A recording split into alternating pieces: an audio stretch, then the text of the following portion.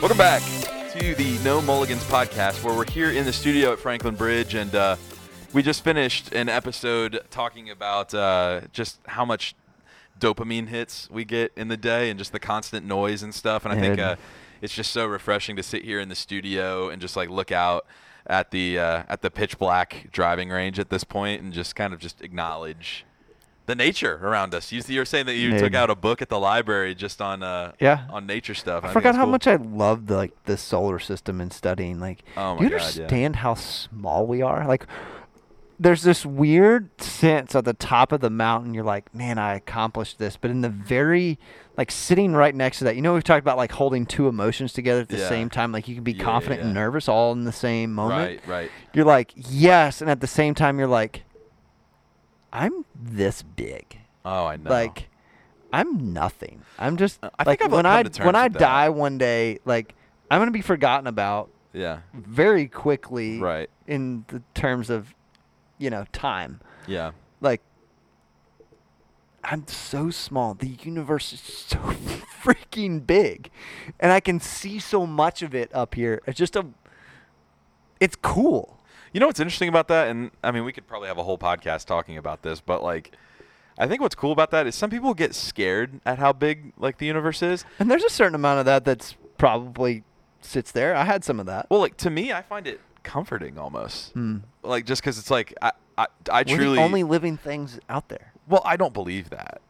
That's what I'm saying. Is like, I feel comforted knowing that, like, we're not the only ones out there, and like there's so much more beyond what I can feel comforted comprehend. knowing that we are the only ones. Like, fair enough. We're cared enough to be here. Like, if we are the only ones, and who cares if we're not the only? Like, I'm not in charge of all that. Like, well, all this UFO stuff that's come along in the last day. Okay. I have a funny story for you about that after the podcast. We'll do, like, I think it'd be fun. Rebecca and I saw something flying one time, and I'm really? not a conspiracy theorist at all, but I'm like, I think it would be... We saw this black... I'm just going to tell you to you now. We saw this black object. We were flying southwest. It looked like it had to be, like, at most a half mile off. But it was just, like, holding still. We were above the clouds. It's just holding still in a singular place. Just this black. Damn. Like, I wouldn't call it, like, the traditional UFO shape. But it's just, like, this black blob just sitting there. And it was in front of the wing as we were looking at it. And as we're going by, we both saw it. That's the weird part. It wasn't like I just saw it and told her about it, or she just saw it and told me. I saw it, and then she's like, you seeing what I'm seeing? I was like, yeah, are you seeing it? And so we both look away, and we're about to tell somebody else, and we look back out there. It's gone. And it's gone. What is this thing that was in the sky? So I don't know. For all you UFO conspiracy theorists, an unidentified flying object doesn't mean that it's from outer space either. Like, it's unidentified. We don't know what it is. Anywho, that's a sidebar. It'd be fun to do, like, an episode where we just talk about, like, that stuff. Whatever we want to talk about. What were we talking about? Well, I guess I'll do a little intermission here to go into what we're going to talk about. But thank you guys so much for listening to the podcast. It really means a lot. And I think we always talk about, hey, like, give us a 5-star rating or a review. One thing I want to challenge you guys with is that if you guys have found value for this podcast at all in the entire time that we've been doing it, would you just mind shooting it to a friend and be like, hey, like, you're a golfer, I'm a golfer, I thought of you when I was listening to this, just like tune in for a little bit. That'd be really cool. So we really appreciate you guys just sharing the podcast. It means a lot. And whenever we do the big back porch episodes where we blow it out and have a bunch of people, it's really refreshing to see, like, 100 people on the back porch who listen to this podcast. Meanwhile, it's just 3 of us in an empty bay here in the studio. Right. So that's really cool. Thanks guys a lot. But hey, talking about something, we haven't done like a technique episode in a while. Yeah. This has normally been like a podcast to talk about like the mental side of the game, but we're going to be talking about wedges. And some swing theory generally, I think, is needed. Well, those are always popular, right? Let's dive right in then. I don't like doing it, but I guess I need to. So Scott Spector was up here. Yep. This week. I haven't seen him in person for over a year. We've done a lot of FaceTime lessons, and once you get to, like, I've been teaching him for almost 7 years, right? Yeah. So, like, once you get to know somebody's game, like, you can kind of you don't really have to be you don't have there. to be there all the time, Yeah. and he's done well in a lot of his senior tour qualifiers. And think about some of the tour players too. Like they probably don't see their coaches in person the majority of the time, right? Because they're traveling all the time. He shot 59 at Chateau Elan earlier this year. Yeah, like playing with some young guys too, and they're razzing him now. Like, hey, we got that tournament coming up. You gonna shoot 59 at the tournament? Yeah. So, no, that's pretty cool. So. Anywho, hey, before you get started really quickly, because I was in here while you were giving him his lesson. Yep. And it's really cool because I've gotten to see you, give lessons to a bunch of people who are picking up the game or maybe, are kind of average golfers. Average golfers, 20 handicap. And then, like, when you give a lesson to me, it's just, like, it's way more technical, and I appreciate it a little bit more just because it's, number one, it's me, but number two, it's just super technical, and I really enjoy that. And then I come in here and watch you with Scott Spector, and I'm just like, yes, I finally get to see you do a lesson with somebody super high level, yeah. And it was just refreshing to see that. And so I'm excited to get into this episode because a lot of people are never going to see you teach a lesson like that, and I think that's something that people should at least have knowledge of what goes on in some of that. And I'll say this: most teachers can't span the spectrum. They can't go from teaching a uber beginner all the way to teaching a high level player equally well. Yeah. And that's something I strive to do. I obviously I have my fortes and my strengths, but I try to make them all equally that well. Yeah. And what's really neat is the hardest part when you're at the top, right? So like I'm going to be at the top here. Like nobody's going to come over me from an instruction standpoint. Sure, yeah. Ever while we're here. Yeah, so, no. Kind of the end game for me. So what's holding me in check. And so as long as I'm asking the right questions, and I think I have people around me to help keep me humble, help me ask those tough questions, like Brooks is very helpful in that, and have other people I can converse with that helps. But for me, it's like asking the right questions. And so just trying to always be aware of, like, are there little habits and ruts I'm getting into as a teacher? Are there habits and ruts that I'm getting into as with certain groups of people? Am I teaching too many people to draw it? Am I teaching too many people the same hand action? Am I getting stuck in forms that are not helpful, or is that actually what's needed? So like asking those types of questions is good. And there's something that's changed in my teaching philosophy. And Scott Spector got to catch a piece of it while it's evolving. So rarely does somebody get to be a part of seeing that change, and to be able to present it to a player at that level shows the level of commitment to the thing that I'm shifting in my teaching philosophy. Yeah, that makes sense. So it wouldn't be out of the question for me to experiment with something like that with somebody that's kind of an average golfer just to see if it fits. Yeah. But at Scott's level, you can't take that chance, right? So you can't take that chance that you're wrong, right? You just got to do it right. Well, and I think the other thing with Spector too is like you know his swing inside and out, so you can afford to take those risks just because you know that you can revert it super quick just because you know who he is. The fun part is like he's got strong opinions about what he needs to do, but he's still very coachable in the right. You just have to know where is he coachable. And that's how I feel like that is a theme with higher level players too, because they've had success doing what they're doing that you're trying to get them to do something else, right? And that opinion matters. Totally. Except when the opinion's wrong. And that's when you get a good I think that's really what separates good coaches and bad coaches, because you got to know when to put on the gas and when to hit the brakes a little bit. Well, and it was to tie back to the previous podcast a little bit about us doing that whole hike out there in Colorado, like one of the peaks that I decided to stay back on, like because my confidence was down lower about doing it, and I'd already decided I wasn't going to do it. Well, Erica's confidence was going up. I knew Elijah was going to do it. And so at that moment, when a coach realizes his confidence doesn't exceed the person he's helping or the person who's in his team, right? Like maybe you're not trying to help them, you're just all on the same team. When that confidence is going to pull that group down, you have to back away. Oh, dude. So there's wisdom in like learning to, hey, I knew it was time for me to step back and let the two of them run free. It's like, hey, I can't carry you any farther. I can't be a part of you. You guys have to go. Yeah. And that's okay. Yeah, totally. And relating this to real estate a little bit, we're always taught when we're going into a listing consult is you have to be confident at what the house price is, because if you're not confident, then the other person will tell you what they think it's worth. Right. And I think the parallel to the golf here is just that and this is actually like a study that happened, is that when two or more people are together, the person who is the most confident in what they have to do, everybody else will follow because of just the sheer confidence that person has. Correct. So if you have whether they're right or wrong. Correct. That's the danger.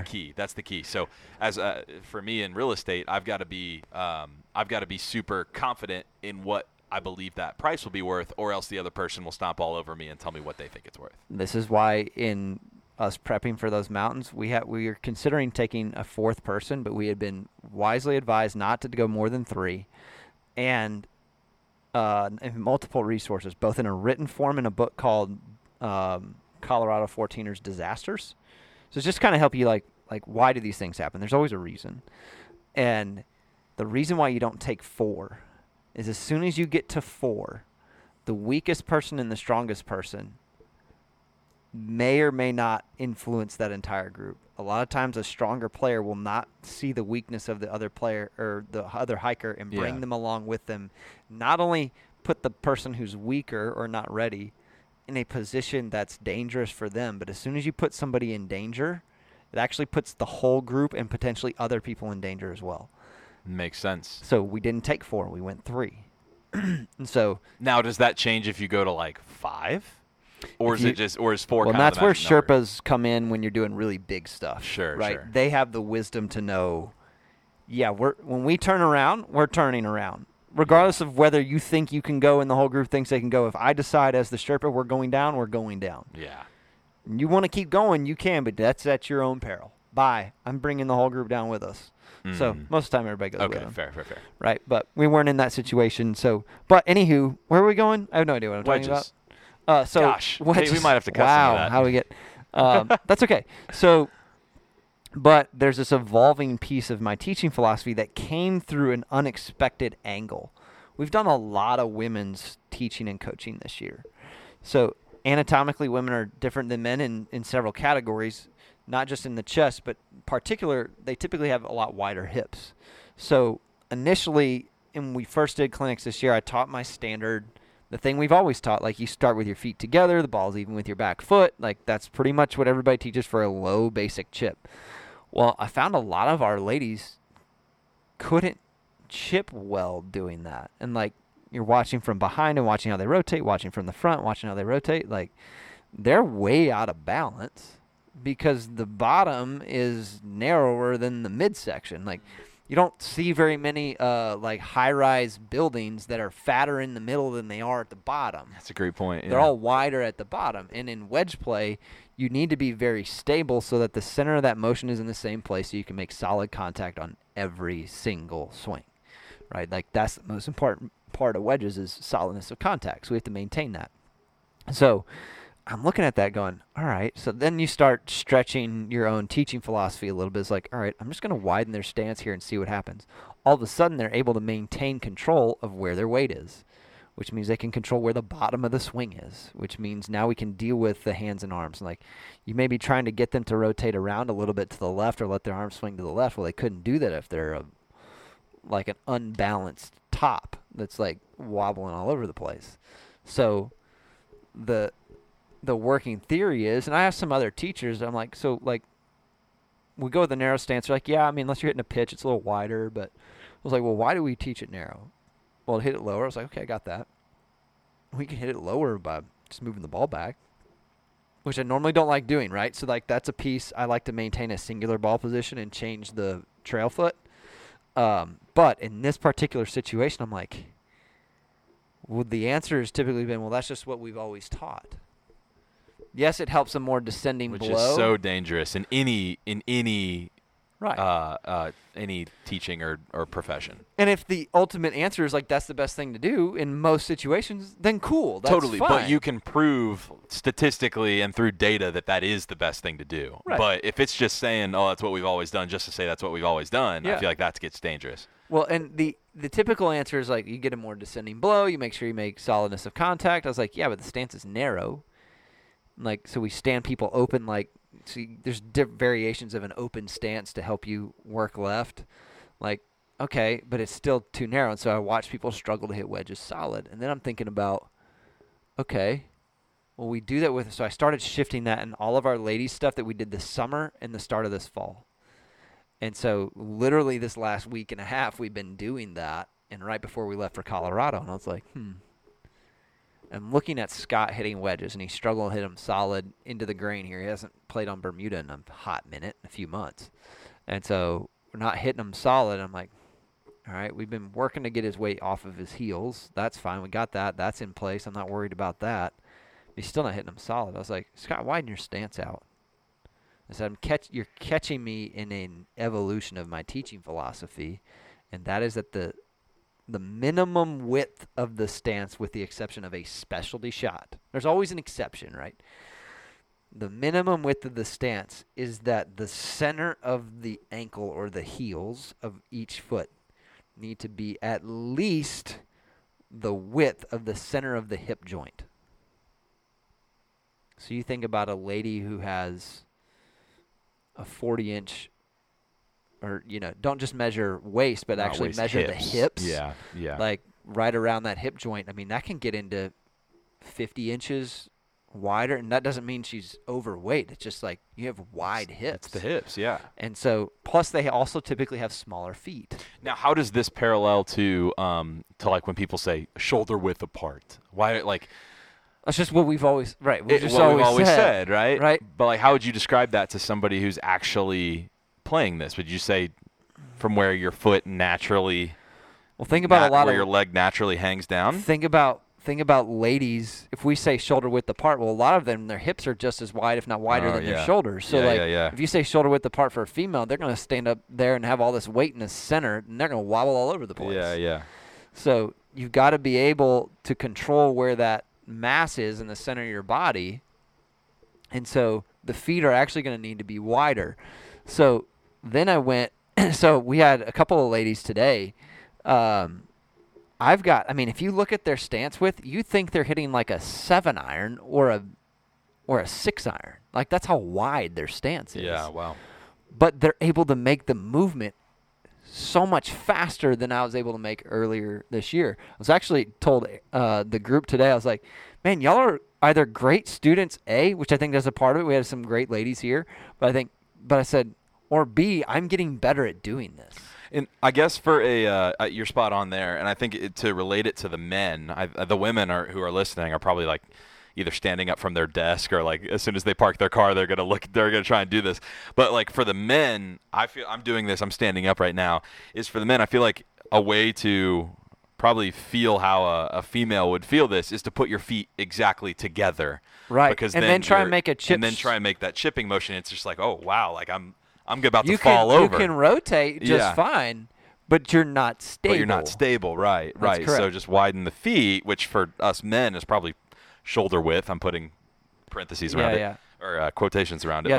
But so where you're at right there more solid is pretty standard there. So if another way you could measure it, assuming you're not like super knock-kneed or bow-legged, would be if you were to draw a line from the center of your hip joint through the center of your ankle from a face-on view, like I'm looking at you right now, like you're hitting a shot away from us that way, right? So if I'm looking at you face-on, looking at the front half of your body, your feet, if I measure those lines should be slightly like Eiffel Tower-esque at the bottom, right? So the bottom should be slightly wider. It should be vertical to slightly wider. It should not be, if I drew lines down your legs, they should not be inward, right? So even though I have really narrow hips, like if I stand this way, which is typical, you'll notice that my legs are actually inward. Inward, yeah. So the bottom is narrower than the top. The fat part of the triangle is at your waist instead of at your feet. Correct. Yeah. So you want the fat part of that triangle Doesn't have to be a triangle. It could be just straight up, but it cannot. At the very minimum, it has to be straight up, parallel to just a hair wider. Mm-hmm. Yeah. Now, where you can mask it is people will lean their weight forward. Now you can't really tell whether that bottom's too narrow or not. But you can tell when somebody goes to hit a wedge shot. Like if you watch me do this right now with my stance slightly too narrow, if I go to hit a chip shot, where do my hips want to go? Yeah, behind They go you. backwards because they're trying to stay balanced because I know I'm going to get my chest and my arms in the right place. You know, that creates some instability in the contact.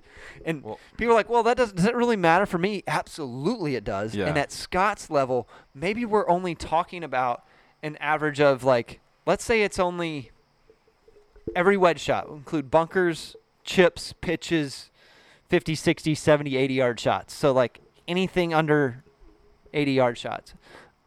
If we're looking at that piece, maybe it's only 3 to 5 feet closer on every chip, which doesn't sound like a lot, right? Oh, it is. But like if that bunker shot goes to 15 feet, if it goes to 8 instead of 15, well, that make percentage goes from less than 30% to 50. Yeah. Right? So at his level, that's the difference between shooting 67 and 70. Yeah. Right? Yeah, no kidding. And it's just maybe it's a 20-foot putt or a 25-foot putt that's now 15. The make percentage is higher, right? You do that enough over the course of enough rounds, that's going to catch you on the positive. What I was going to I was saying this before the podcast started. I told you I was just like saucing my wedges recently. Like just they're awesome. And what I've noticed, and I think this is, we always talk about this, the athlete in me. I let my instincts take over more than I do textbook by the book, is I feel like a lot of teachings will say, well, put the ball further up in your stance or further back in your stance depending on how you want to hit it. Okay, if I want to hit something super low, of course I'll put it back. If I want to hit something super high, of course I'll put it in the front. But for anything that's, let's say, like, 30, 40 yards, I'm putting that ball smack dab in the center of my stance, and I've been like trying to figure out why, because it's all been based off solidness of contact, not necessarily teaching perspectives or philosophies.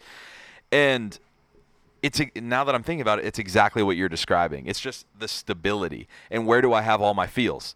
In my fingers and in my hands. So if I set up my base correctly, it doesn't necessarily matter where that ball position is, more or less, just because I have that feel in the face to where the stability has really been the problem and not necessarily the hand motion. Yeah, the phrase I've used is wherever you start is wherever you stay with wedges. Yeah. So it's learning how to hold that position in place. And most people, I would say, they've been told to keep their stance. Now, I taught this. Yeah. I taught this for the last 13 years, and it's just shifting. Yeah. And so, which is okay. Of course. Right? So it means you're innovating as a teacher. Right. And I don't think it made anybody worse per se. No. I just may not have made them as good as I can make them. Correct, yeah. And so this is becoming a staple of my wedge teaching. And you think about a child as they're learning and growing. When they're 8, 9, 10, that stance could be pretty dang narrow. Yeah. And the boys and girls, you're probably not going to see much variance because you haven't had all the puberty changes that go to the wider hips Good with point. the females. Yeah. And the men's hips stay narrower. And so those things start to change. And as they change and evolve, that changes things. Mm. And so now, similarly, so think of a lady with this is going to sound terrible, but like think of a lady with a larger chest, but still, like, not all women have super wide hips. Not all men have super narrow hips, right? Like, but as a whole, there's anatomical differences between the hips. In everybody, yeah. But there are some women who are like very athletically built, a very straight form because they have super low body fat, but like their chest is fairly large. Well, they act the same way. That center of gravity is much higher, and so it's unstable. So now that foot width, remember I said the minimum is the hips. Right? That's the minimum. Yeah. So they may, depending on their build, go a little wider. I have some men, so I don't know if our Uncle Mike is listening to our podcast, but it's Rebecca's uncle, but everybody calls him Uncle Mike. So Sure. I call him Uncle Mike. But Uncle Mike might have the broadest shoulders of any human being I've ever met. And he's only like 6'3", 6'4", but his shoulders look like he's 8 feet tall. Like his shoulders are so wide. Like if he stands behind you, Jack, you can see his shoulders to the sides of yours. And I'm a pretty broad guy. You are right. He is a super broad-shouldered guy. Well, he's a case where he's kind of like the women with the wide hips. His chipping stance, now that I'm thinking about it and evolving over it, needs to be basically like a normal full 7-iron stance. So how do you – my question to you now is if you're listening to this at home and you're trying to determine what that is, what I'm hearing you say is there's no real answer. It's just – there's a minimum. There's the only thing I'm minimum. set on. Yes, correct. I'm There's only a minimum. But at what point do you just kind of say – do you just widen it out until you feel like you've got control over that smaller swing? Or how do you describe – like if somebody's listening to this at home, how do you start setting up that new stance based on what you're talking about? So easy test is going to be start at the minimum width, which is going to be the base of your feet needs to be fractionally wider, like just a tiny bit of that Eiffel Tower look in your legs. And if we say the base of your hip joint, we're meaning like where your leg meets your hip, like the ball and socket that is in your hip. Right where that ball is. Like if you were to press down in there, you can kind of feel that. I don't know what the Tate, what's the attachment in the hip on the front side, whatever muscle or tendon that is, that you can feel. Like if you're thinner, you can feel it like attached right there on the front. Yeah, your groin muscles there. That's your psoas, your... Yeah, I mean, it's that whole quad, like, all your... I mean, there's a lot of leg muscles there. There's a lot of attachments. He's like, that's a very complex part of the body. He's like, which one are you talking about? Yeah, which of the 8 are you talking about? Yeah, it's going to be, like, if you can feel your hip bone on the side there, you're probably going to want to be at least that wide, if not slightly wider than that. So at the very minimum, if you draw a line from the center of your ankle through the center of your thigh, that should be minimum vertical. Shouldn't have any, not a degree inward turn. So that's the minimum. I would even garner to go slightly outside that where your legs look slightly angled like a wider base of a high-rise building. That's the minimum.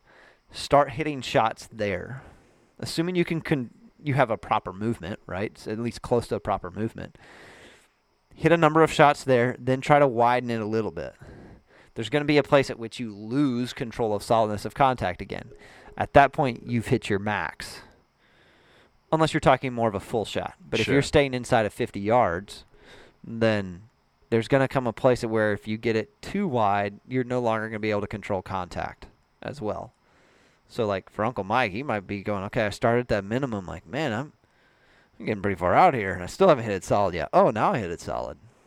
So there's more variables. Where's the ball go? How much weight do you set forward? Where are your hands relative to your chin? Like, there's a lot more variables, but the piece that's changing in my teaching philosophy is there's a minimum width at which that stance should be for your hips. Would it be fair to say that regardless of who you are or what your build is, you need to build that triangle that has the wide base at the bottom and then tapers up into your hips? That's correct. So you need to have...